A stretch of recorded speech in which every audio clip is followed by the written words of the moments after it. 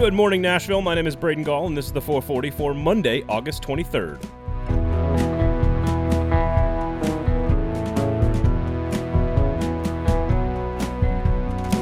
Today on the show, we will break down everything that we learned from the Titans' win over Tampa Bay on Saturday, including position battles at wide receiver, at offensive line, at quarterback, at running back, just how good the defense was, how excited people should be for this rookie class, what it means for the team that Mike Vrabel has tested positive for COVID, but we begin with the tragic passing of a friend. So I know you're probably listening to this wondering, man, how is this free podcast available to me? Well, that's because the Kingston Group, Nashville's locally owned, award-winning custom home and remodeling firm, brings it to you every single day for free. They are our wonderful sponsor here on the show, and you should support them by remembering the name The Kingston Group and the website buildkg.com. When you're in the market for a big decision about your house, just remember the Kingston Group's name. That's all we're asking. And when the time does come to make a big decision about a remodel or a rebuild or a new addition, something big with the house, make sure you check out the Kingston Group, buildkg.com. So I sat down Saturday and Sunday and tried to write what I felt about the passing of Floyd Reese. How to encapsulate 21 years of work for a franchise as an assistant coach, a general manager, building a Super Bowl team, drafting players.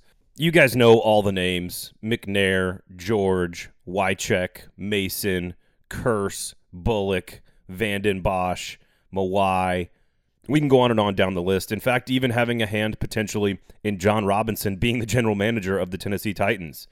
But I've struggled so much with writing down and trying to script out the words that I feel. All I really got to was just sort of a list of words. Class, humility, kindness, football, Titans, Nashville, passion, smile. He just always had a smile on his face. I worked with him for 3 years at 102.5 The Game as a coworker, and he always had time to listen, whether I was complaining about sports and the job or my two small children.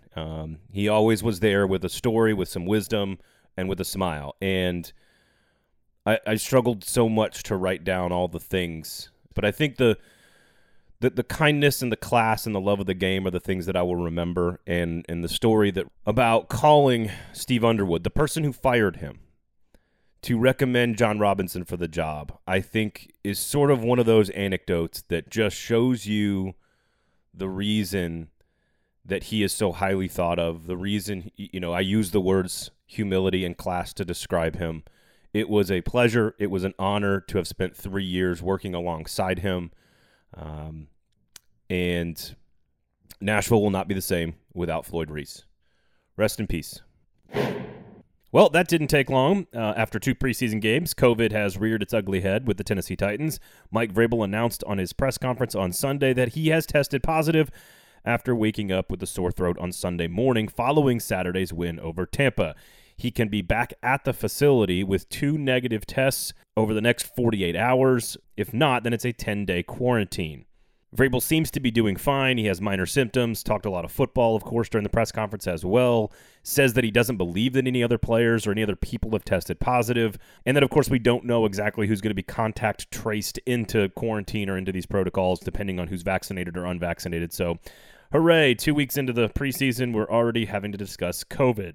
The good news, I suppose, for the Titans as they transition to sort of a normal game week practice schedule this week, it means that Jim Haslett and Jim Schwartz, who both have been NFL head coaches, will probably be handling sort of the management of the day-to-day practice and routine while Vrabel is in quarantine. And those two guys have a ton of experience. So it should not be a huge impact on the team and their development and their growth over the next couple of days, especially if Vrabel is back on the practice field within the 48 hours. But man, isn't it just so much fun to have to talk about COVID and football at the same time? Isn't it a blast? I love it. The Titans defeated the Buccaneers 34-3 on Saturday night in preseason game number 2, and the story really isn't all that different from that of their first win against Atlanta last weekend. The defense was very, very good against backup players. None of the offensive starters played a single snap except for Anthony Firkser. Depth along the offensive line is still a major concern, and the team rolled to an easy win while giving rookies and depth pieces plenty of time and space to prove themselves. Even the kicker was good again. Sam Ficken went 2 for 2, including a 58-yarder, and made all 4 extra points. For what it's worth, in 2 games, Ficken is 3 for 3 on field goals, 6 for 6 on extra points, and is 48 of 53 in camp since arriving. Tucker McCann did not play. So let's go rapid fire with what we saw in Saturday night's game, and more importantly, what does it mean?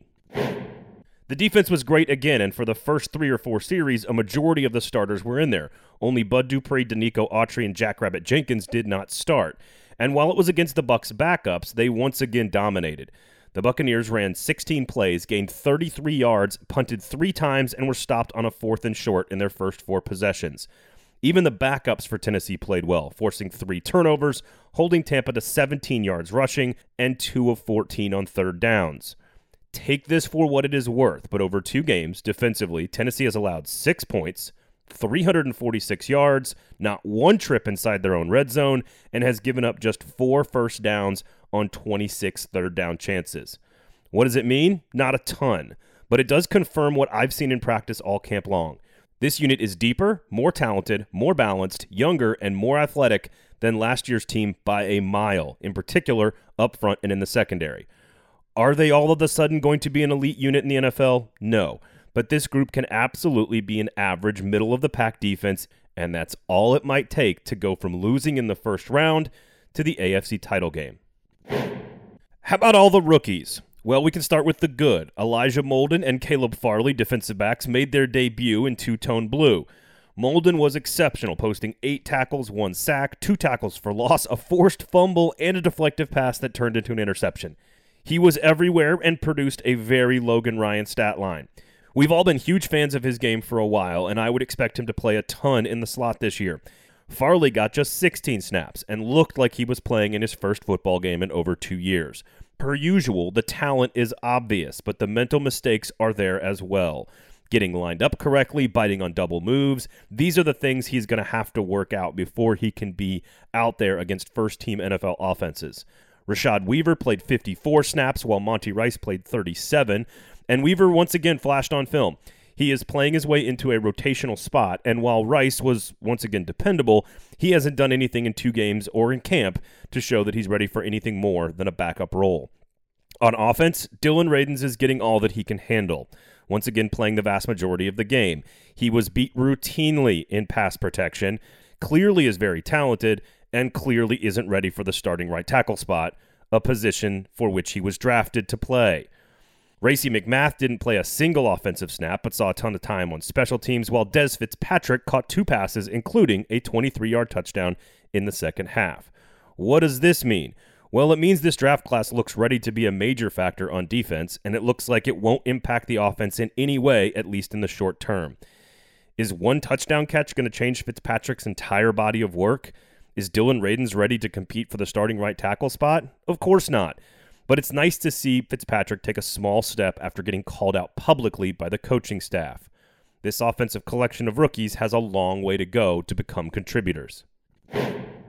So what about the offense? The skill position players and the offensive line. Well, the offensive line is still a major concern behind the starting 5, of which none of them have played a snap in the preseason.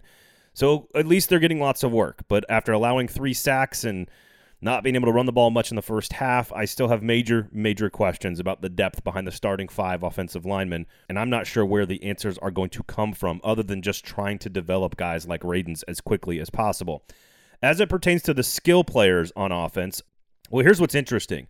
Mekhi Sargent once again led the team in rushing after doing so against Atlanta, 16 carries, 78 yards, and clearly looks like the most downhill, most dynamic player in the backfield.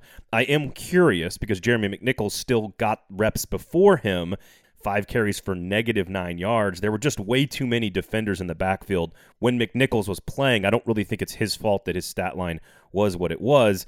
And Sargent getting all these second half reps, I don't know if that means he's getting a chance to be the 3rd running back behind Darrington Evans and Derrick Henry, or if he's just the guy to carry the football in the second half of preseason games. Same thing goes for Mason Kinsey at wide receiver. Once again, like Atlanta, leading the team in receptions and yards. 6 catches, 56 yards, and a touchdown. He is clearly showing that he can make plays and will make the difficult catch. But they have so many decisions to make at this position. Chester Rogers had a couple of nice catches, and again, another big special teams play on Saturday against Tampa Bay, although it was called back. Nick Westbrook-Akine has got some talent and is in this mix. Marcus Johnson did not play. Brian Hill got in the game late. I don't know what to make of the rotation pieces at running back or at wide receiver right now for this Titans team. We know who the stars are, but who's the supporting cast going to be? I still think John Robinson has a ton of difficult decisions.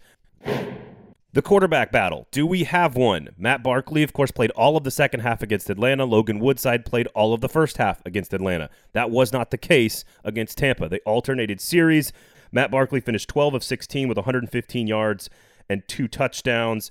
Of his 6 possessions, the Tennessee Titans scored on 4 of them. Logan Woodside was 7 of 8 passing, 64 yards and a touchdown. Of his 6 possessions, they only scored once. Is there a legitimate quarterback battle brewing here? I don't know. I think Matt Barkley is clearly the more talented player, but Logan Woodside is extremely well thought of. They really have to decide, is Logan Woodside the best possible option to back up Ryan Tannehill? I don't know if he can win you any games if he has to come in and play for an extended period of time. I think he clearly has set a floor for the backup role for this team that no other quarterback has been able to reach. Maybe this is a quarterback battle after all, but Logan Woodside did get the start and played the first 2 possessions. His offensive line didn't give him much help. The 440 is brought to you every single morning for free by the wonderful people over at the Kingston Group. That's buildkg.com is the website.